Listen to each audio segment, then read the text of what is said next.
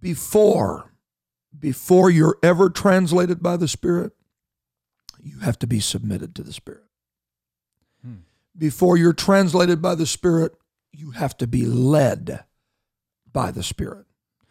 So Philip is not in a bunker in Jerusalem trying to outlast COVID-19. He's not holed up praying that the folks that took care of Stephen don't find him. He's preaching, evangelizing, and all of a sudden, the Spirit says to him, I want you to get up and go south. And I want you to go, and he gives him specifics. Go by the way of Jerusalem to Gaza, which is the desert. But that's all he told him.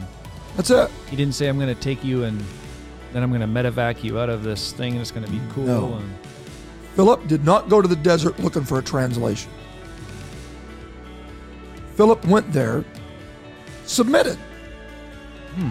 So guess what? Before you're translated, you walk. Philip was not translated from the revival he was experiencing to the moment with the Ethiopian eunuch. He walked from the revival that he had down from Jerusalem through Gaza, dirt between his toes in the desert until he got to the place where the Spirit wanted him. no idea what's going to happen. No idea. The Spirit said go, and the very next verse says, and he arose and went. Oh, he argued with God about it. And He didn't debate and say, man, I got a good gig going here. Can I finish the tent revival? Can I finish my Bible study? I'm going to fleece that. Yeah. Spirit said it, and he got up and went.